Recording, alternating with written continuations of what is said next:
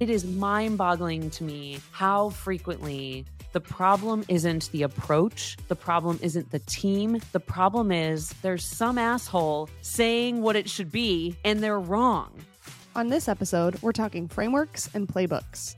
This is Don't Say Content, created in partnership with Share Your Genius. There's a million marketing shows out there, but we're pretty sure no one else is getting as fired up about today's topic as we are. I'm Katie, your producer. And these are your hosts, Devin Bramhall. I rarely encounter anyone who's able to see through a marketing program long enough without it being completely disrupted multiple times to even prove anything. And Margaret Kelsey. Marketing is about changing human behavior, and people get very frustrated that you can't change humans, especially change human behavior at scale quickly. This episode, we're diving into the culture, brand, content, and community flywheel. We're also diving into how frameworks actually should be used, and also Devin and Margaret's perspective now that they have an outside view as consultants. Let's check in with Devin and Margaret. Okay. So I am really excited to talk about this today because in consulting and advising, there's been one thing that keeps coming up with pretty much everyone I talk to. And it drives me crazy. And that is the concept of frameworks or marketing templates. I think that prescriptive frameworks are not useful, but frameworks that are truly frameworks, they're guides. They like give you some just enough guardrails. Yeah. It's not like a map from A to B. It's more like this is the town. And there are different ways to go through the town. When I first started consulting last fall, I remember coming to you because you were already, you'd already established your website. Already established. Yeah, I had set up a website. That was not. But you knew what you were doing. You had your pricing down. You'd done a lot of research. I did. And one of the things that you shared with me was your framework, which is truly a framework in my opinion. And because I was asking you about, products, services, how to package, et cetera. And I thought that was really cool. And it keeps coming up in my mind this week, because I keep being shown frameworks that I think are not frameworks. And you and Ashley are the only ones recently who've showed me true. So in the interest of stopping saying frameworks, I wanted you to tell everybody, give away your secrets. Yeah. But first, back up and say how you got there, and then we'll go into it. Yeah. I've been using a couple working names. It's either depending on the person that I'm talking to. So sometimes I call it the effective brand framework. Sometimes I call it the culture, brand, content, community flywheel. But essentially what it is I think it's at the appropriate altitude to help set up founders to think about brand, content, community in the right way, rather than thinking of them as either really tactical or really siloed or really service-based programs. And so how I came up with it is, I know I keep talking about this, but I'm just trying to chase the high that was Envision early days of why it worked. And for a little while afterwards, I was using Envision playbooks, truly playbooks of, hey, we used to have a pop-up on the website giving people the chance to win a free t-shirt that was an unbranded, said design makes everything possible on it by cool designers. And that was a specific playbook or tactic. And I was oh, people love t-shirts, so let's do t-shirts. And then I quickly ran through all of them, realizing that every place I went had a new audience and it was a different time and a different whatever. And then what I wanted to do, I was well, why did those things work, right? What was the secret sauce behind the why of these little individual tactics that we played with? I honestly spent years and years and years thinking about it, years and years and years thinking about the individual tactics and then trying to ladder them up to something that made sense. And what I came up with was the fact that there was really this intertwinement. They were intertwined? Yeah, I don't know. There was this really interesting collaboration between internal culture, external brand, content, and community. And the way that those things intersected, intertwined, whatever word you want to use there, that was really the magic of the why behind how we built a really huge community of folks that loved the brand, that felt engaged, both internally at the company, which was remote before remote was really cool, and externally with designers who really thought and felt some sort of emotional draw to business software, which I think is just the most fun thing in the entire world. So wait, I noticed there was one thing missing from what you named, and I'm curious why. You didn't mention the product, which I find very interesting, and I think any product person is probably cringing right now. I know, it's a product-led growth motion, and I didn't say product once. Yeah. Yeah. On purpose, by accident? Like, what's your thought? So for me, where I see this cog, there's like a bigger PLG cog, which I could like then map out like how to even run a successful PLG business. And this is the marketing piece of it, or the up funnel piece of it, wherever you want to put this brand piece. To me, the most important thing was that this flywheel that brings in insights from the community then gets embedded into the culture of the organization, so that this brand team, this marketing team, can bring insights from the community inside the organization to the appropriate place, whether that's customer success, whether that's product, whether that's wherever it needs to go. If you can create the community inflow of signals to be strong enough, and this team to be listened to enough internally, product will get the information. And product can play a piece in this too. Where I see product and product-led growth is that product solves one piece of these people's problems, but brand and marketing can solve so much more than what your product can solve. And that's where you start to create a really strong, powerful community of people that feel like you really get them, because you don't just get the fact that they need to do that thing or like push that button or like get that piece of information at their job, but the brand and the community and the content can make them feel like you really understand them. And you're really, or just show them that you do. Yeah. It's not just a feeling, it's a fact. If you're going to invest that much in the community and understanding their problem, it's not it's not a feeling, it's a fact at that point, because you've immersed yourself so much. Yeah. So wait, okay, I have so many questions, but let's back up, because I have heard this framework before, but nobody else has. So let's go through it first. I've dabbled. Okay, so when I talk about, and I'm actually going to pop it up so I can look through my own notes about it, because I feel like every time I have a conversation, it helps me clarify additional pieces here. So the flywheel here, and I'll say it again, it's culture, brand, content, and community. So at a high level, how these things intersect with one another is that you build a strong internal culture that is truly in service of your end users, of the folks that are using your product, of your customer, whatever type of company you are. Your internal culture should be hyper obsessed with that persona, with that type of person, with the problems that they're thinking about, whatever it might be.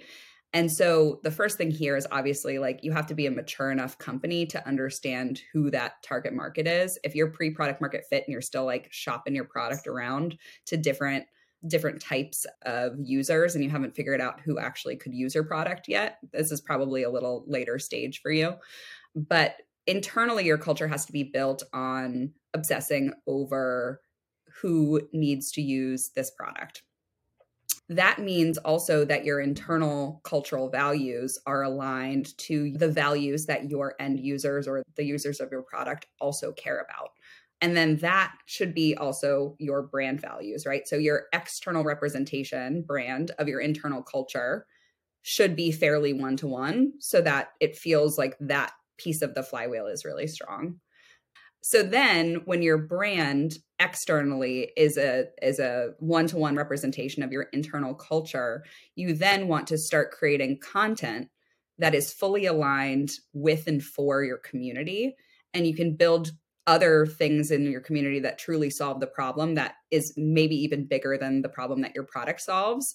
And you listen to that community and you create content for them and you test and see what resonates to the point where you have a lot of these data points of what is happening in the community. And then you feed those data points back internally in your culture to inform product decisions, customer success decisions, marketing decisions, go-to-market decisions. And that is a really powerful flywheel then to help kind of North Star culture a little bit better and then show that externally in brand. And this thing ends up picking up and gaining steam. And you can kind of build a little bit of a culty community. Is there a size of company in which this breaks? I'm thinking about a big company that I'm working with right now and the number of layers, the multiple types of marketing teams, and how things like style guides that are supposed to enable end up kind of arbitrarily restricting in certain ways, Yeah. how it's so difficult to stay aligned when there's tens of thousands of people. When I think about that flywheel, it makes perfect sense to me at a company in which like you can still reach your hands out. Actually, I want to use a different metaphor because I had this like rule Don't at touch animals. coworkers. Just don't touch your employee. Like just don't touch each other at work. Just never do it. I mean, it was easy for us when we were remote, but like that was my thing. I was like, just don't touch your coworkers. Solid rule, to So be I think honest. we need a different metaphor. What does that look like when the company gets bigger? Yeah. So listen, I think this is the easiest thing to do with anything that is a huge cultural shift is to start it from 0 to 1, right? This is an interesting thing to put in play when you're smaller. I think that you can do this in a scrappier version at a larger company because it works so well and you start to become the team that has really interesting insights and is so close to the customer and so close to the community. And I can see it working, but you would have to be like a small tag teamy group that shows repeated value of this kind of work. And then that can be an interesting adoption point if people are like always coming to your team for community insights and for your cultural values and how strong your, culture and high performance is. And so I think that there's an interesting entryway there, but this is like a cross-functional approach where you have to feel ownership over culture, internal culture and external brand. And those things are pretty meaty teams once you get to larger companies. That's interesting because, and not to use the same example twice, but I'm going to, giant company I'm working for, they do have this marketing team that is serving one subset of their audience. And so it's like the corporate marketing team serves the business leaders. This team serves the practitioners, that sort of next level decision maker and influencer. And what's interesting is this marketing department includes community and it includes the developer advocates. So you've got this like sort of team. Got the pieces. So what? I said, you've got the pieces. Right. It's like demand gen, content, community. And so then the way they're using company values is to like apply it to approaches that they're able to take somewhat independently. And so I just saw how that could work. I'm going to drop, I'm not trying to be negative, it has nothing to do with your framework, but I'm going to drop another bomb because I can't believe I'm still seeing this happen. Yeah. And actually I was reflecting on this morning when I was looking at LinkedIn and I was seeing when you were up a at few other 3 people a.m. talk. What? When you were up at 3 a.m. 4. Four. Yes. That's why I have that tweet from like 10 years ago. And I was like, is it weird that I wake up at 4:04 and the first thing I think of is page not found? So nerdy. Dream not found. Please awaken. Please go back to bed. But there was like I was like noticing more people sharing these frameworks. And, one person that I'm going to mention later was talking about sort of the old school marketing funnel. And my first thought was the vast majority of marketing teams never get the chance to even put this in motion long enough before everything completely changes. Some product or engineering person comes in and messes it all up, usually the founder, but when it's for smaller companies. But like I rarely encounter anyone who's able to see through a marketing program long enough without it being completely disrupted multiple times to even prove anything. I think Yeah. that's why everyone's sharing so many of these, you know, guides and playbooks and framework, because I'm like, Like, get they're in there just fast and do something, and maybe this will work because yeah. you only have a couple years before. Yeah. That was the thing about Envision. I think it was my perception of HubSpot. That was my experience at Help Scout is we at least in the beginning had time to see things through. And that was really like, you really got to see, did this work or not? What are we going to do? You know, how are we going to evolve it? Yeah. And I think going back to when we've talked about altitude and being at the right altitude, I think that that's the core of what we're feeling here in terms of like when playbooks and frameworks aren't playbooks and frameworks because they're at the wrong altitude. It's very tactical and like, this is what you need to build. What I'm talking through is like, I don't know what word you want to attach to it. It's a methodology, right? No, it's a philosophy. It's a philosophy. It informs team structure. And I don't just mean like the positions on the org chart. I mean like it informs the meetings that you need to have. It informs even the executive layer meetings of where this team can sit and what they can influence and what they can talk to. And like, so when I say even like org structure, I don't just mean like titles written on a hierarchy. I mean like meeting cadence and insight gathering and the flow of information. And that's more interesting to me. If you have a framework that helps me understand what meetings people should be in and not just what their title is, that to me is like really powerful. What activities they should be doing, what kind of insights they should be gathering, where their brain space should be. Like those are frameworks that are actually useful because we'll need to experiment with the tactical implementation of it to make it right for the company and the time period that we live in and the changing, landscape of tools and channels and whatever.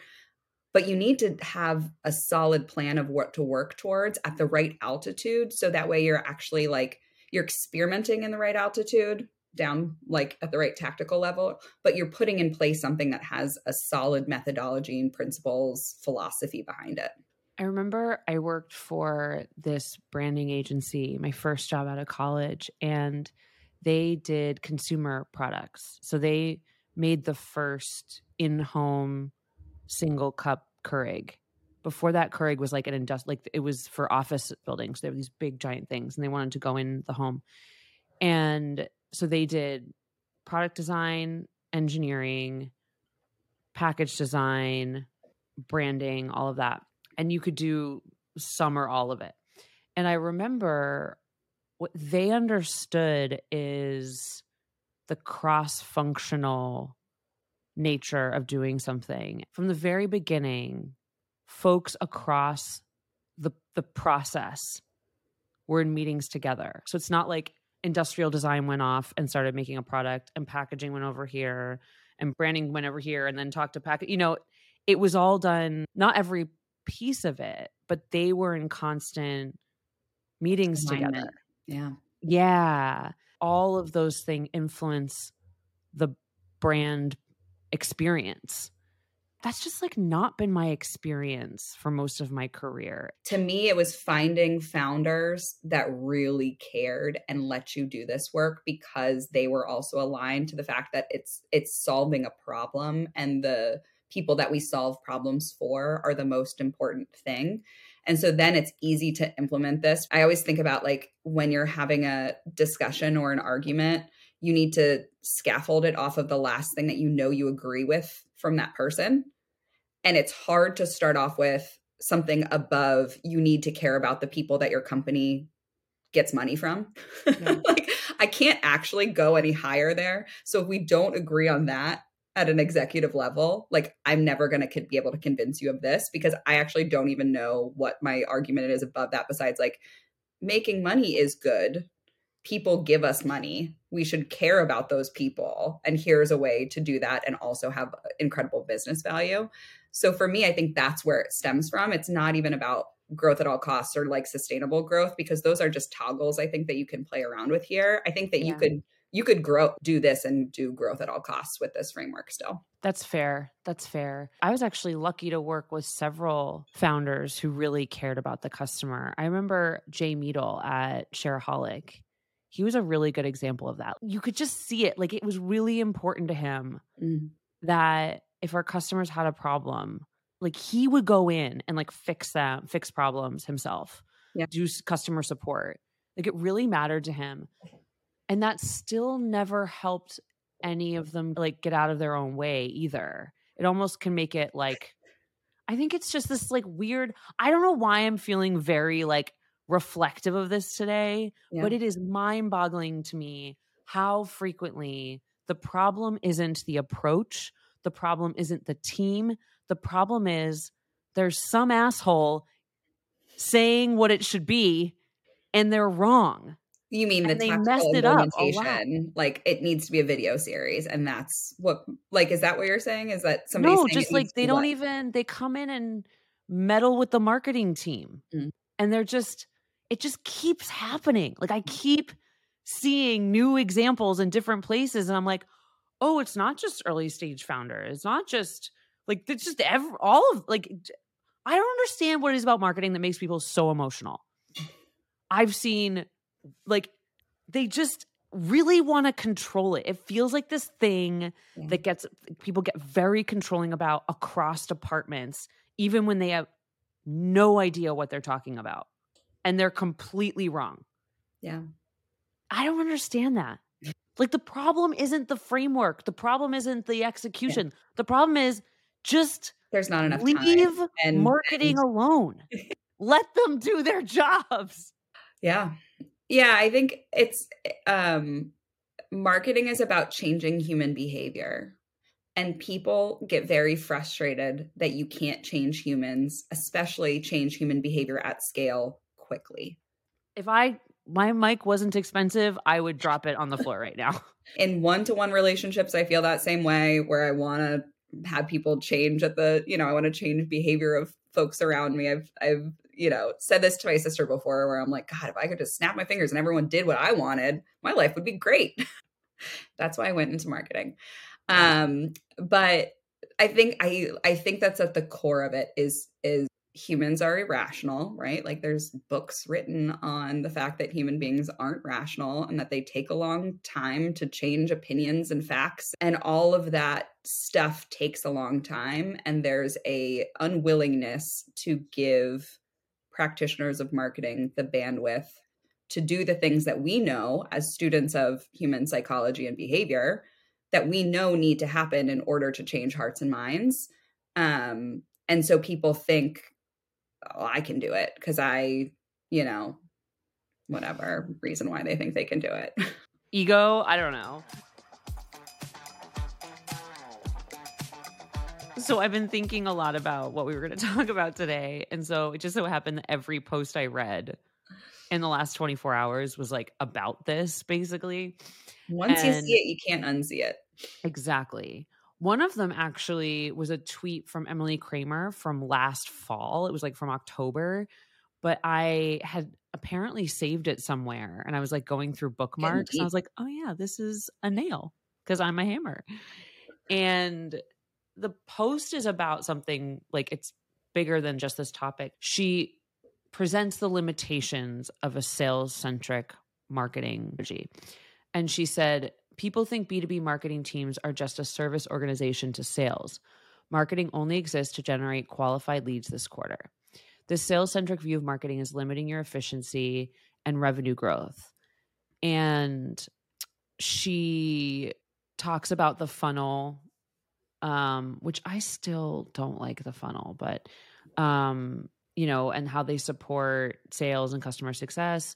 But she said they should focus on more than just the short-term MQL goals, which is where I really piqued my interest, right? Because I'm like, yes, it's not that you don't need to measure those metrics, but your vision has to be better or bigger rather than, am I going to achieve this number? Yeah.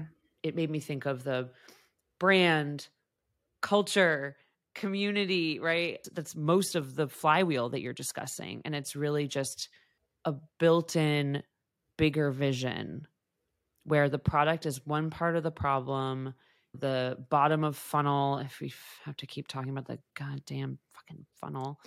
Is your biggest concern with the funnel because it's like nobody actually buys in a linear, predictable fashion?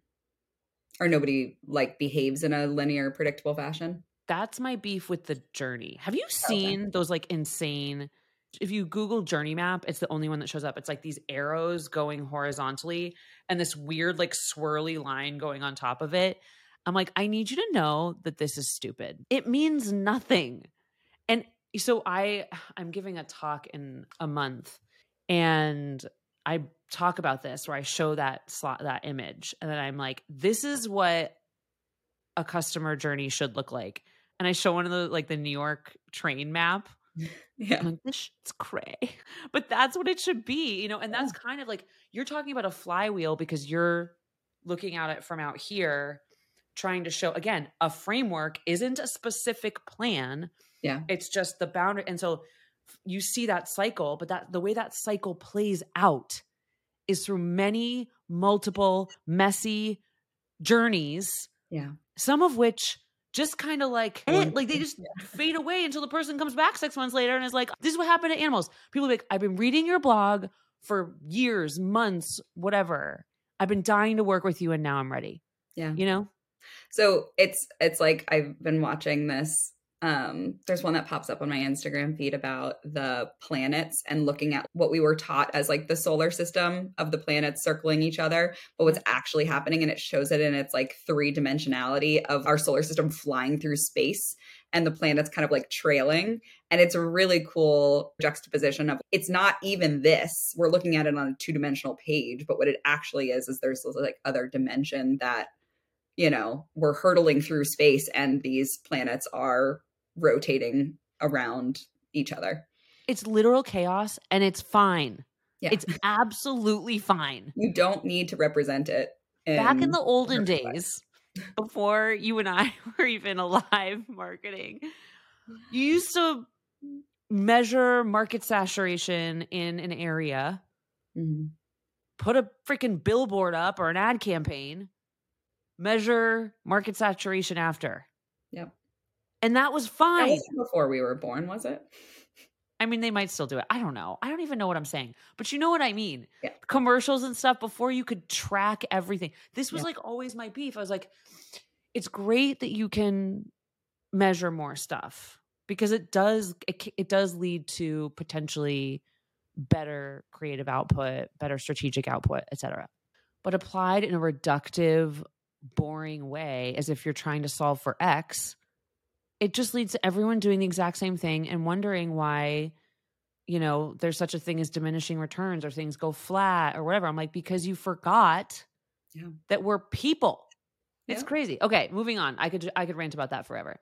So the second, this is more recent, Carrie Teal's, oh my gosh, what if I said her last name wrong? I'm sorry, but you said something I thought was really interesting.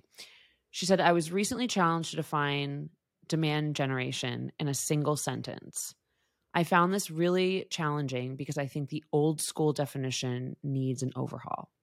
The old way, Gartner, is a marketing strategy focused on building reliable brand awareness and interest, resulting in high quality leads.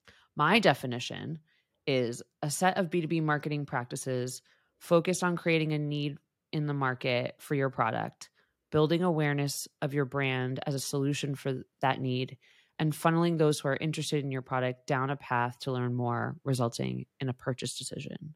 I found that to be logical. To me, it didn't feel totally, I don't want to use the word right, but it felt like there was something missing. And that's what led me back to the flywheel. So let me take animals as an example, right? We were a content marketing agency. Fine.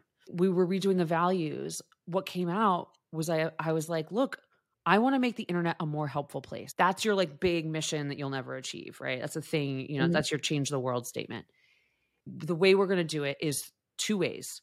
We're going to help companies improve their content marketing, both through strategy and the actual outputs, and we'll influence through the work we do with them. And then by being a teaching organization, we built education into operations so that like we're also producing talent that then goes to more companies and makes their, and so we're having this exponential impact. And that brought me to work every day. You know what I mean? It wasn't like, oh, we're making a blog post for you. I was like, we're on a mission to positively impact the world in which we operate. And we operate in the internet. And so let's make that shit better, right? Okay, Devin, wait, have you ever read the book Reinventing Organizations? I think that this is really going to describe a lot of the things that you're talking about. And I'm going to give a really bad reductionist view of the book, which is that throughout periods of human history, human beings have created organizational structures to that model and that are built off of our current advancement in society, right? So you think about even Middle Ages, very dogmatic, very top-down, authoritarian kind of things. And this book sets up the fact that we've gone through but we've gone through stages throughout human history of different types of organizations. And we're at a cusp right now of building different types of organizations that are truly built on mission, on personal satisfaction about where you fit into a larger structure. And even the organizations that we're moving out of are very financial based, very performance based. And now it's more that people are looking towards what is my purpose on earth and how can I be in an organization that helps fulfill my own purpose and a broader purpose. And that becomes the most important thing for people to look for rather than I'm going to make a paycheck and go home and do XYZ thing. And so it's a really interesting, they like color code these organizations. But I think that what we're tapping at right now is the fact that there is something changing and shifting underneath us right now. And that there's this old school of thought of organizations that we don't need to do that work. And there's new organizations that understand the value and the efficacy to tap into that kind of new world. Okay, so I have another headline, but before I get into that, I just remembered that do you know what ASMR is? Yeah. Okay, someone sent me an email asking me if I would record myself stepping on grapes for 10 minutes and they would like pay me for it. And I was like, is this porn? Wait. Did they want a video of your feet stepping on the grapes or? Yes. Hi, Devin. I was wondering if you would have any interest in doing an ASMR video. This sounds odd, but you would just have to film yourself crushing a large pile of grapes with your bare feet for 10 minutes. This is not ASMR that they're looking for. This is feet stuff. Right. He said you would not have to reveal your identity in the video, and the video would not be shared or published. Are they paying for this? I usually offer $100 for the video and $40 for the grapes, with potential for more future videos with different fruits and vegetables. Let me know if you're interested. Wait, do you know who sent this to you, or is this really just like a random email? I've never heard of this person before. And it came in through your email, your LinkedIn. Where did it come in from? And it came from an email that, you know how some things look like junk? It's just a guy's name. And it's at proton.me. And I was like, obviously I'm not going to respond. Like, it is junk, but like, it came across very much like a regular email. Like someone was emailing me and saying, hey, Devin, so I was wondering if you could babysit today. I need help. I would pay you $100 plus $40 to get dinner for you and my child. Yeah. Are you interested? Signed, my name. It's like that's not how even casual it's not. it was. This is the best part. Is it's not like it's a scam. Like it comes across as not a scam. It comes across as just like a very strange. Did it happen after the podcast launch? Yes. Yes. And you want to know something else? Always. This isn't the first time I've gotten a request to show my feet for money. This actually happens to me like kind of regularly. Usually it's on Instagram though. Oh my God. This better make it in. Please, producers, if we can figure out a way. I need it. I need this to be it. And the crazy thing is, I understand it. I have perfect feet. Oh God, don't say that. They're going to come out of the woodworks. They're gorgeous. Like I have a friend who's objectively beautiful. She's a model. She's tall. She's perfect. She has the most gangly feet I've ever seen. And I tell her about it all the time. But for some reason, like my feet just came out perfect. And I think it's funny, but I don't understand how people know that. Maybe it's just they can just tell. The vibes are right for Good feet vibes. feet I've just vibes. never gotten it in my email before. I was like, hey. Like, should I start an OnlyFans with my Yes. feet? I feel like I've heard that. I've money. heard that like people pay People pay for feet. $140. All right, this is where our show ends. Thanks for tuning in. And if you like what we're doing here, don't forget to subscribe and leave us a review. Maybe share with your friends. Up to you. I'll see you next time. You know, when you're a hammer, everything's a nail or whatever. When you when you need a hammer, when you are a hammer, you are a hammerhead shark and everything is a fish. When you're a cat and everything else is a mouse.